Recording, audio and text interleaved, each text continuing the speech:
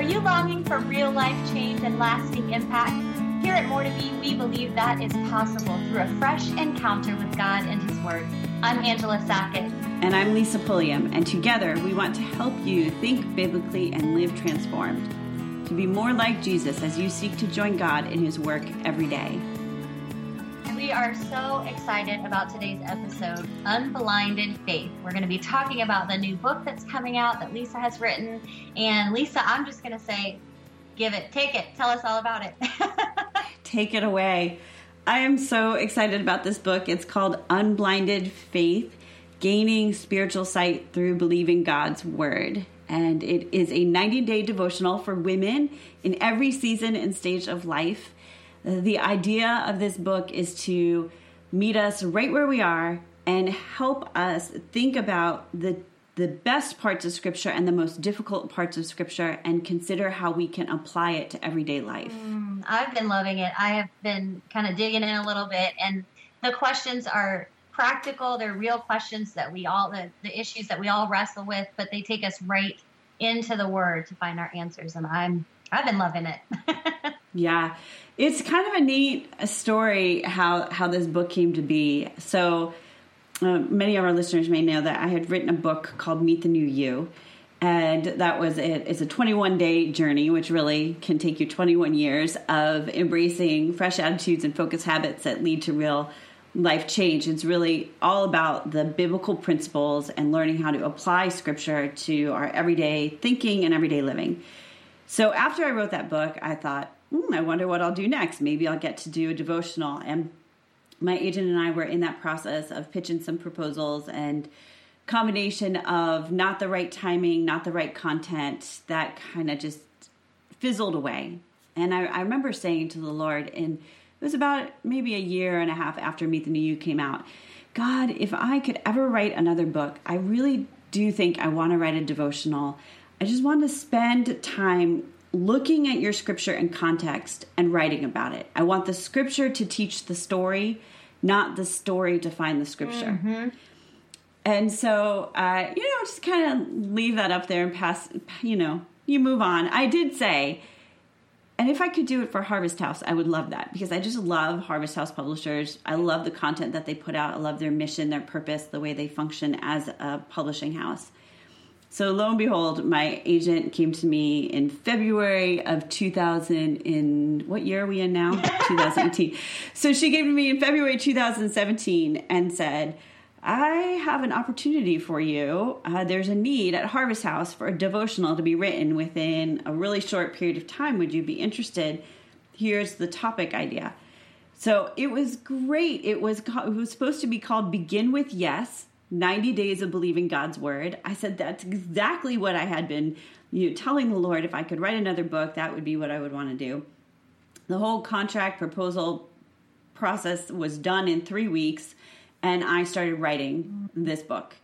And it wasn't until after the manuscript was turned in that summer, so I had less than 6 months to write these 90 devotionals. And I thought, how, what, where? And I thought, God, I'm going to just lay before you what it is that you would have me write about. And Lord, I am not interested in only picking the Scripture verses that we put on coffee mugs and printables. Love that. Like, can we go to the hard places of Scripture and be willing to ask ourselves the questions, even if we don't find the answers that we're looking for?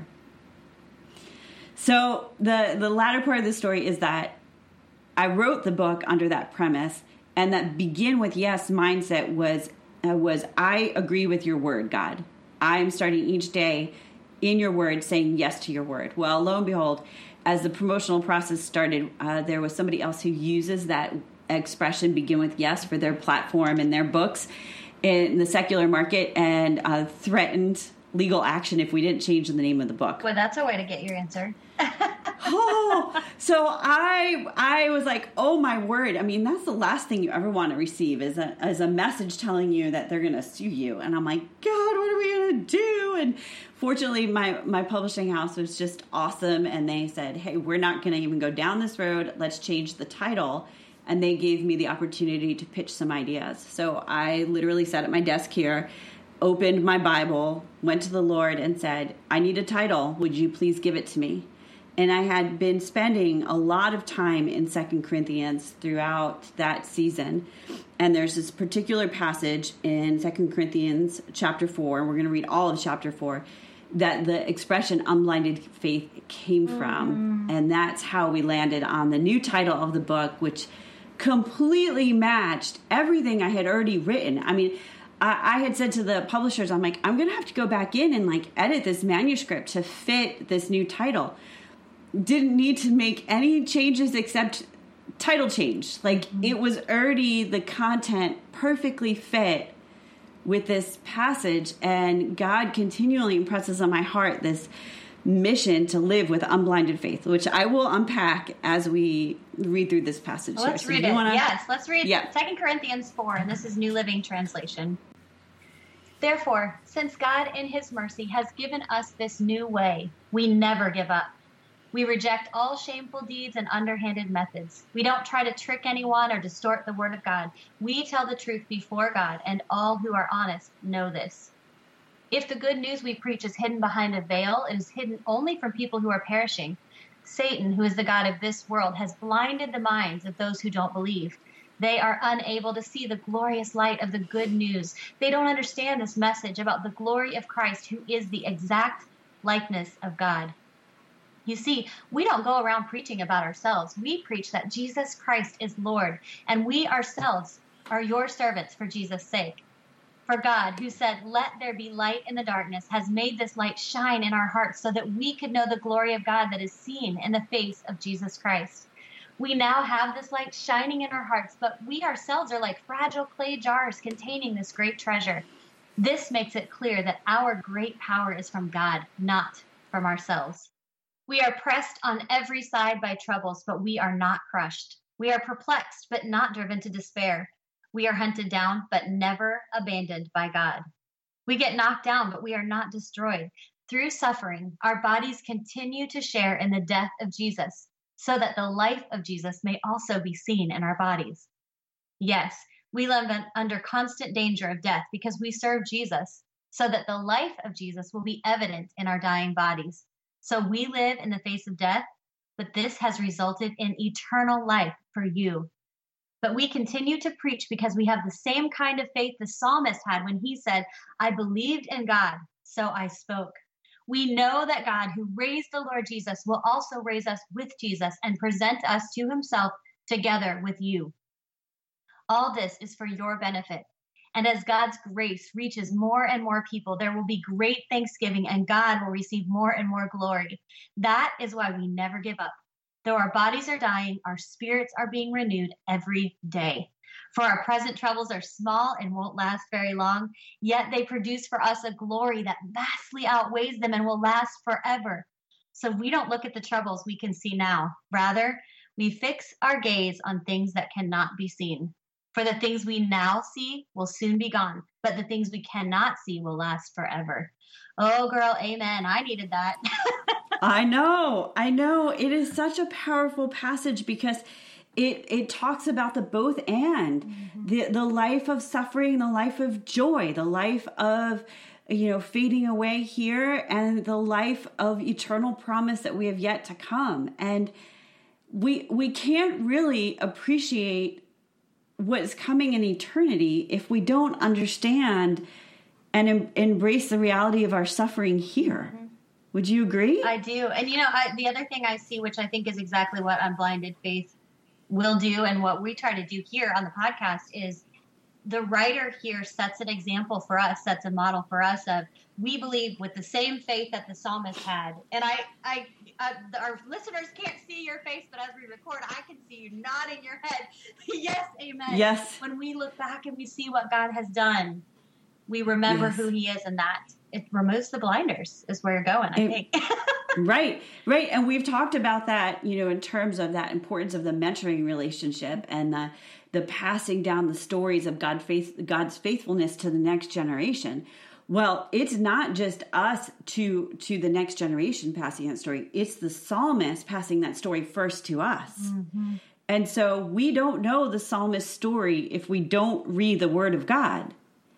which is why this idea of unblinded faith is, yes, we can have faith that Jesus died on the cross for the forgiveness of our sins. We can have faith that the sky is blue because God made it blue, or the biology and the science that we know about the sky. Right? I'm not a scientific person, so that wouldn't be a great metaphor for me. But to have unblinded faith is to say, I want to look at what the word has to say is true and move according to the scriptures. That I'm not just kind of absentmindedly walking through my faith and walking through my life without thinking about the things that I cannot see. Mm-hmm. And so when this was what really struck me when I first read this passage and went back to this passage again. Satan, who is the god of this world, has blinded the minds of those who don't believe. So that was very freeing to me in some regard, that it's not my job to unblind people. Mm-hmm. There's a force at work, and we know that force, and that's Satan. And Jesus talks about Jesus talks about Satan in the book of John. I believe it's chapter 8, where he describes Satan as the father of lies and the deceivers and the one who orchestrates the work of evil in our world. And so there's this very real tension between Satan, who is the god of this world, and Jesus, who is the God of our hearts, mm-hmm. and the promise of eternity.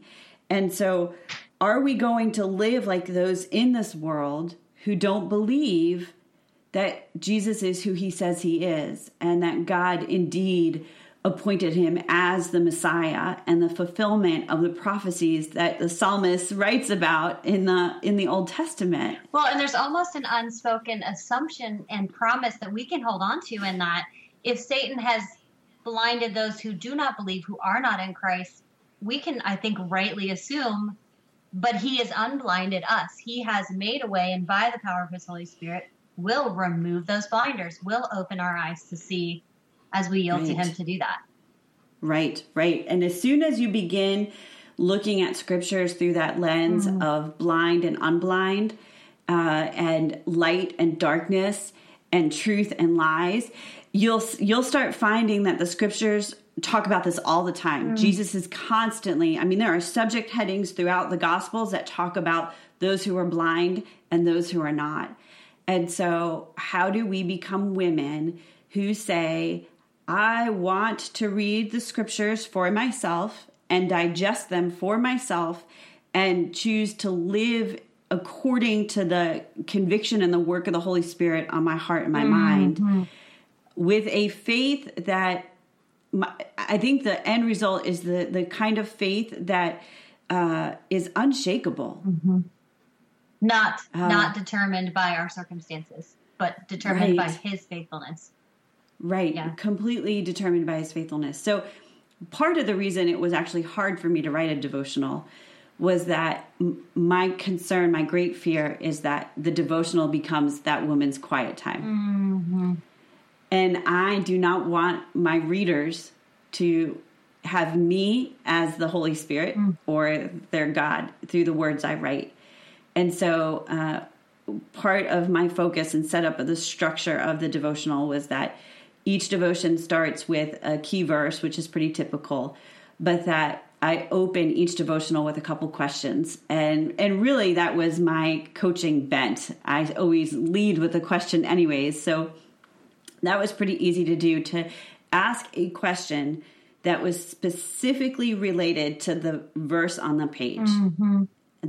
Then from that set of questions, which is, couched within the devotional, some sort of story application. And sometimes it's my story. So I have laced my salvation, transformation, sanctification story throughout the whole book, but it's not my autobiography.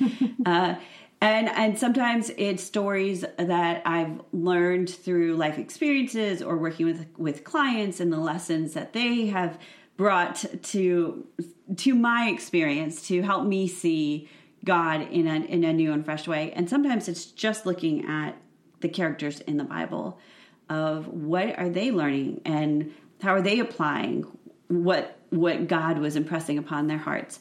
And then the devotion ends with 3 really important pieces. One, it's the context of which to open your Bible and read this key scripture verse within a set of scriptures. So in some cases, it's a whole chapter. If it's a really long chapter of scripture, I shortened it to the segment that would be relevant.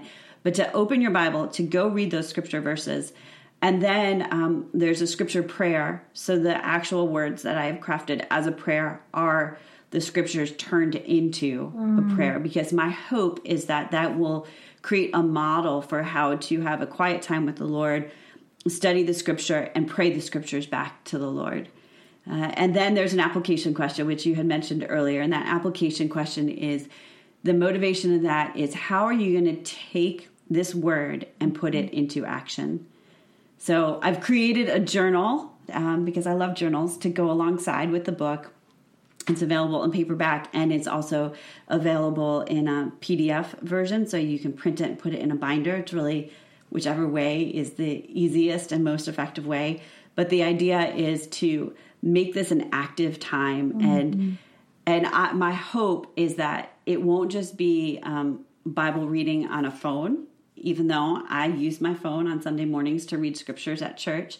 But to get a physical Bible and a pencil and gel highlighters and engage with the word, and then journal, whether you're answering the questions in the journal or if you're using that to turn your own scripture prayers out, however you want to use that space. Each of the pages in the journal includes the key scripture verse and a quote from that passage. I love that. And I want to refer just briefly back to something that you said earlier about, you give a key verse, but then your goal is for people to go in and immerse themselves in the word. And those that know me in real life know that I'm pretty feisty about that. As women, we do not want to become the go-to, the all that, someone may listen to. And as the scripture says, be always learning, but never really knowing, never really understanding. And so I love that is your heart behind this, is to really kind of create an opening, create a vehicle that each woman who reads can go deeper with the Lord on her own. That's powerful. I'm thankful for that. Yeah. And it was the only way I could do it with integrity, because and I say it in the opening chapter, that my hope and prayer is that no one will remember me or my words, but they will walk away with a fresh encounter with God and his word. Because that may sound familiar to our listeners. I know. That is my passion, right? A fresh encounter with God and his word. And that's our passion, to think biblically and live transformed. I mean, that's why we're doing this podcast, is that we think there's value for us sharing our stories and to offer kind of that psalmist perspective. I believe in God, so I spoke. We believe in God, so we're speaking the stories of his faithfulness, but that we don't want anybody to believe in us. We want people to believe that the word of God is true. And this is even what Paul is saying here, that we don't go around preaching about ourselves. So he says this in verse 5. We preach that Jesus Christ is Lord, and we ourselves are your servants for Jesus' sake. I think you and I can say that's how we see this podcast, is that we're his servants. And then in verse 6, it says, for God, who said, let there be light in the darkness, has made this light shine in our hearts so we can know the glory of God that is seen in the face of Jesus. And I love how it has this idea of light, like, okay, we can put that on a coffee mug. The light of Christ is shining in us. We have this light shining in our hearts. We ourselves are like fragile clay jars containing this great treasure. And I don't know if you've ever seen this illustration before, but it was very powerful to me.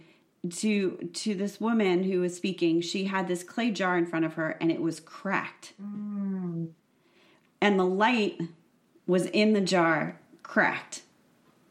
And so what happens with cracks is the light shines out. Wow. And if you put that in a dark room, the way the light dances all over the place. That's awesome. Right? So we are these fragile jars containing this great treasure, which is the light of Christ. And it is clearly not an accident that this world is called dark. And so I just thought maybe for a few minutes we could kind of talk a little bit about our cracks. What do you think? I love it. I love it. Right? I mean, I know I'm catching you off guard on that, but I think that's part of the journey, is that there are these cracks, but that's where Jesus can come in and shine. And the idea that we need to be a ceramic clay jar or vessel that is completely put together, or that it is glued back so well you don't see that there was any crack in the first place, it's just not realistic. Well, and there's no need for a potter if we've all got it together. If we are perfect, you don't. Yeah. That's something that I love about handmade pottery too. You're probably the same way. I love to go into a place where someone has made something with their hands. You feel like you know something about the maker when you pick up that mug that's got a little bit of a nub over here, an irregularity, or the glazing is a little bit different. And I know that's moving on from cracks, but that idea that the imperfection is what shows the mark of the maker. And then I love, what you're saying too. And it's very freeing, I think, for us as women, because the world right now is all about the perfection, about the image on the outside, polish, and the perfection, really. And to know that's not what God asks from us. Yeah. And not only that, but that's not what the world needs from us. They need the authenticity connected to the power of the Holy Spirit. We can't just go out there and dump. I think we said that before. Always pointing back to the hope that we have in Christ. And that's that light you're talking about. Yeah, yeah. And so I'll share a crack example. I mean, this is, I've shared before my struggle with anger, and I've shared the fact that I am no longer that angry mom. And I just praise God for that. I praise God that He took that from me entirely. And yet I'm still human, and I still struggle in my flesh. And the other day I just had a horrible moment with my youngest daughter. She was wrestling with a few fears and insecurities. Her older sister had invited her to go join her on a babysitting opportunity, was going to get paid for it. And, Caitlin had excuse after excuse why she didn't want to go. And she kind of gets herself in like a little tizzy where it's not just, well, Mama, I just don't really want to do that. It's, well, Mommy, I don't really know. We can relate to that as women, right? Yeah. Well, you would think I could relate to that because I act that way. But in that moment, I could feel my tension like rising, and I could almost, sometimes the Holy Spirit sounds a lot like my husband. I could almost hear him saying like, relax, take a deep breath. Be gentle. And what came out of my mouth was, I know I'm not being very patient with you right now, but what is your problem?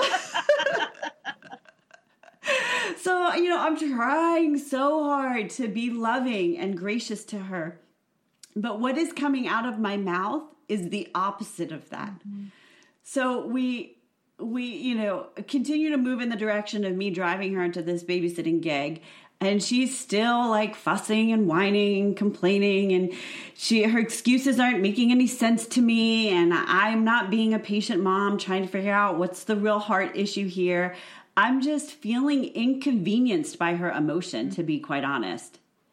And there's no good reason for that. That's just how I was in that moment. And then it got worse because she said one more thing. And I don't even know, but I know I yelled and I know I was unkind. And I was like, oh my word. We get in the car. And here's the funny thing. So we're getting to go in the car, and my teenage daughter is going to drive. And Katie was already in the car. And I look at Abby and I'm like, you need to be patient with her. Oh, that's great. The hypocrisy of me to be able to say to her, you need to be patient with her. And then as those words came out of my mouth, I thought, and you? Which was really the Holy Spirit saying, and you, like the way you're being patient with her.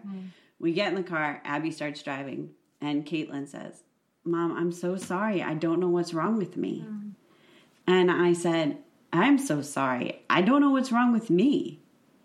Like, it was messy. And fortunately, by God's grace, he has made us a family who has learned how to apologize quickly. Awesome.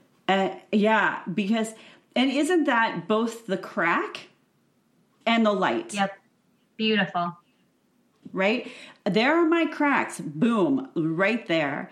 But Jesus is right there too, at work in that point of tension. And, you know, Paul describes it so well in Romans. He says, I do not do what I want to do, and what I do not want to do, I do. And so he felt that struggle in his flesh. And he is the same guy who said in 2 Corinthians, I think it's 2 Corinthians, God's power is made perfect in my weakness. And so his grace is sufficient. And I can tell you that car ride became a place of grace, not the hot mess it would have been 10 years ago. Mm-hmm. That's powerful. Yeah. And it actually became pretty insightful. I mean, it came down to, Caitlin actually said, Mom, sometimes I think I don't appreciate the value of earning a few dollars because you have provided me with everything I need. Wisdom in that. A lot of wisdom in that. Right? And I said, yeah, I sort of feel that way too at times. And I think my anger is kind of the laziness of your behavior. Like, why wouldn't you take this opportunity? Your sister's offering to pay you half of the share of what she's earning. How could you say no to this? Mm-hmm. But then also embedded in me is I can be bent towards workaholism. I can be bent towards the idolatry of providing for myself. And I can. And so I said to Caitlin, I said, you know how you get frustrated with me when I don't stop working to spend time with you, even if it's just watching Heartland. And I say to you, like, I just need to do one more thing. And that just irritates you. And you get a little edgy. She goes, yeah. I was like, well, that's kind of how I was feeling about you not wanting to take on this work thing. And if you look, this is the benefit of doing personality style assessments with your kids, is that if you look at our personality style, we're opposites. She knows how to have a good time. She knows how to be social. She knows how to be easy come, easy go. And I'm the driven perfectionist wanting to get things done. And so isn't it beautiful that God put us in the same family to balance each other out and to teach each other more about who Jesus is and why we need him. Yes, I love that. It's powerful. It's so interesting how he does, even in that, you're pointing right back to it. He uses our cracks, our brokenness, each other's cracks and brokenness to show us how much we need him. And he's there to meet that. Well, I think maybe that's a good place. We have a couple challenge questions we want to ask you if you're listening today. And, maybe some of this rang true and is very familiar to the way that you operate. And maybe you're thinking, I've got some other stuff that I need to go to the Lord and address. So first question we want to ask is, are you struggling with spiritual blindness? Are there areas where maybe you're not walking out the truth of God's word because you just haven't read it? Second question is, does it have something to do with a hardened heart? And that's something that we have mentioned before, that God's still working on in me, and I bet he is in you too. Is there something, a block, an area in your heart where you're kind of just saying to the Lord, don't go there with me. Strong arming the Lord never works. I'm learning that. And what would it take to get a soft heart? Ezekiel 36:26 and Luke 6:45 are both passages that really speak to this. Go flip open your Bible and take a look. What the word has to do with it. What does God's word have to say to those issues in your own heart? So ask him to reveal that to you, to open it up and to change you, because he will. That's a great segue, because in our next part, I want to come back and pick up at verse 7, which talks about the heart. Awesome. So that's really good. Awesome. Well, shall I close us in prayer and then we'll pick up? Lord Jesus, thank you for this time that you've given us. Thank you for the journey of faith, and that you who began a good work in us will bring it to completion on the day of Christ Jesus. That journey looks like choosing to believe in you, Lord Jesus, as our Savior, and then continue to walk in your ways and allow your light to shine in our hearts, to bring forth light in the darkness. God, help us to be vessels that are willing to have you dwell deep inside. And I pray this all in Jesus' name. Amen. Thank you for listening to the More to Be podcast. We're praying you've experienced a fresh encounter with God and His Word during our time together today. Be sure to visit moretobe.com/podcast for show notes and free downloadable resources. May you continue to think biblically and live transformed to be more like Jesus as you seek to join God in His work every day.